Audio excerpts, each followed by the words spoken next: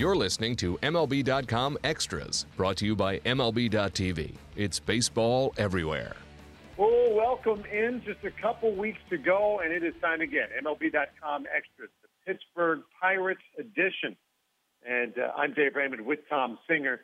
Tom, it looked like, a big blow might have been delivered with that three-game sweep, the last three games won by the Chicago Cubs in that series in Pittsburgh.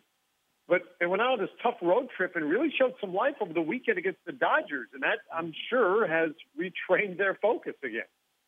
Totally. Those three straight losses, then you go into L.A., and as you might have expected, you lose to Zach Greinke, and you got Clayton Kershaw coming up after that. So it looked kind of really negative, like this team was about to cash in as far as, any chances at the division.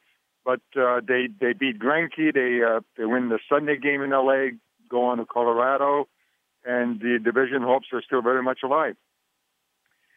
Yeah, Cardinals, have shown some vulnerability. The Cubs are coming on hard, though. How much?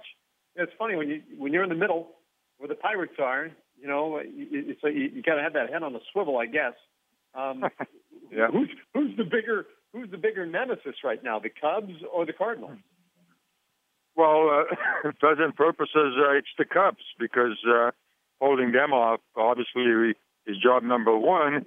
And the Pirates get to play the Cubs before they get to play the Cardinals. So, best case scenario, they win 3 out of 4 in Colorado, put their foot down in Chicago, take care of the Cubs, and by the time the Cardinals come up after that in PNC Park, your concern is only St. Louis. You've already taken care of the Cubs, and you can focus on the Cardinals.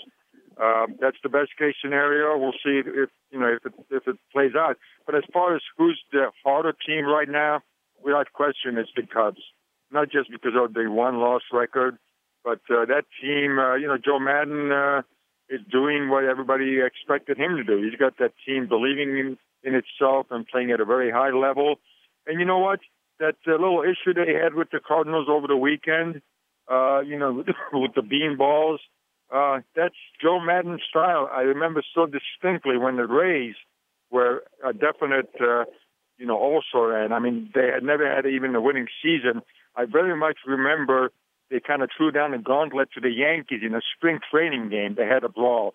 And sure enough, that's the season that the Rays, won the AL East. So, I mean, Joe Madden plays the psychological game as well as his players, as he gets his players to play the physical game.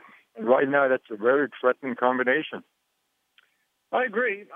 He's a master at that, and a good manager who knows how to, I don't know if it's manipulate is the right word, but certainly motivate, keep guys focused, those types of things can be very valuable. I do believe to that end, Clint Hurdle is an absolute master of handling his clubhouse. You had a talk with him the other day about, this idea of having that wild card game at home, should they not win the division, versus playing that game on the road. I mean, the home road thing, there's an obvious advantage, the last bat, those types of things. But what else did you glean from him in that conversation? Well, I mean, obviously, the other obvious thing is the support of the fans, especially in Pittsburgh, when you got those postseason blackouts. That's a very genuine 10th man situation, I believe. But also, as Clint pointed out, as most teams, the Pirates are formulated to perform best in their own ballpark, with the big left field the corner. Your pitchers are ground ball pitchers. Obviously, a home field advantage in a very realistic sense translates to how your team was built. It was built for your home ballpark, so it definitely would have a tactical advantage in playing in a home ballpark. Yeah. I guess kind of an off-the-field story now, unfortunately. Jung Ho Kang, knocked up. I mean, he really got banged up at second base. The fractured tibia. He's got the torn meniscus. He's out. What was the reaction in the clubhouse? How does Clint Hurdle talk about or think about navigating the season going forward without him? Well, in typical Hurdle fashion, it's the so what now what. We have to move beyond Jung Ho's injury. He conceded what a valuable player he had become and somebody that he'll be missed. But, we also have to look at the other end of that. Fans will recall both Gong and Ramirez, for that matter, became principal players during the injuries to Jody Mercer and Josh Harrison. And when those two were coming back, one of the leading issues was how was Hertl going to find playing time for all these guys and keep them sharp? So in a realistic sense, now you've taken Jung Ho out of that equation, but it doesn't really overall negatively affect the lineup and who he's got available, but he's got one less infielder to have to get into the mix. As much as Jung Ho will be missed, and because, besides his production has become a very integral part of that whole clubhouse atmosphere, he'll be missed. But whatever happens from here on out cannot be blamed, if things go negatively, not to look on the dark side. But whatever happens here on out will be irregardless of the availability or lack of, Jung Ho Gong. On the opposite side of that, Gong's still looking forward to a great, productive major league career once he comes back from this injury. We're looking at the end of Aramis Ramirez's career. And what a spot. What a spot for him to come back. You sat down with him recently, too, to talk about his role in this whole push for the postseason. What is it meaning to him? Well, it means a lot to him. Aramis isn't a very visibly emotional guy. He's very low-key, keeps things, within himself. But, in the two wins in Los Angeles, he drove in the winning run in both games. They were both one-run victories.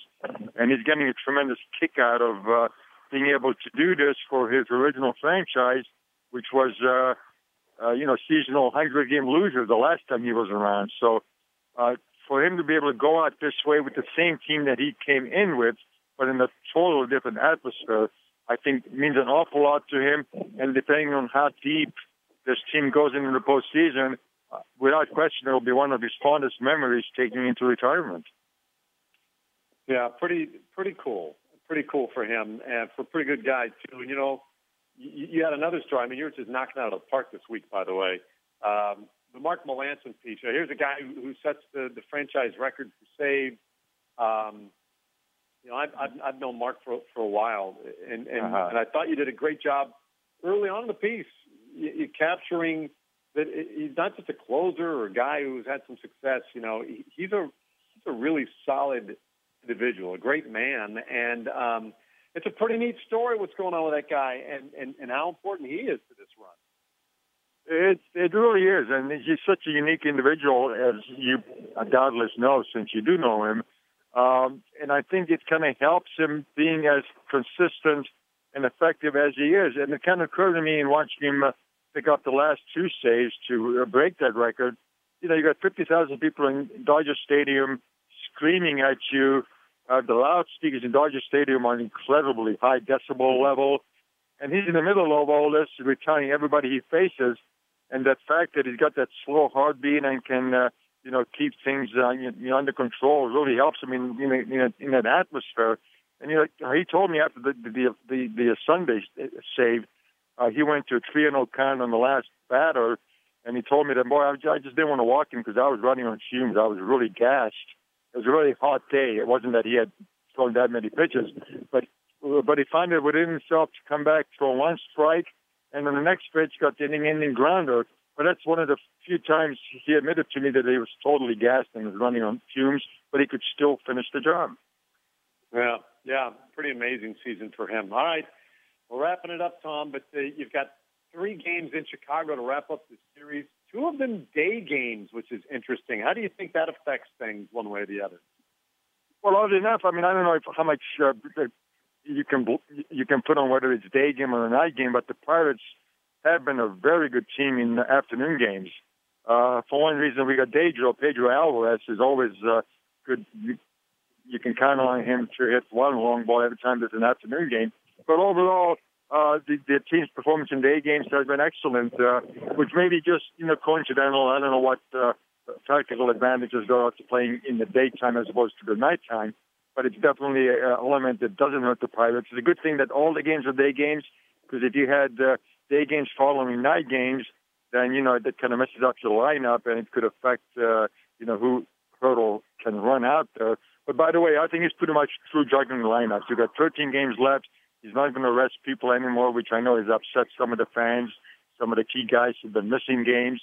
But I think we've seen the last of that. He's going to go with his best 8 going forward. All right. Well, it is indeed crunch time right now for the Pirates. Of course, the Cubs and the Cardinals in that division. Exciting stuff. Tom, can't wait to hear about it again next week. Well, maybe we'll be talking about the first-place Pirates. Who knows? Hey, look at you. I love it. All right. There he goes. Tom Singer, MLB.com Extras, the Pittsburgh Pirates edition.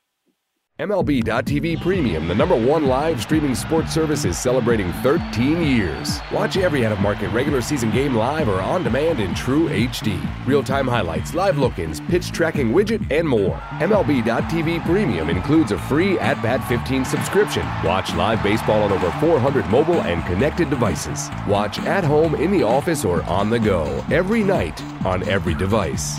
Blackout and other restrictions apply. Visit MLB.tv for details.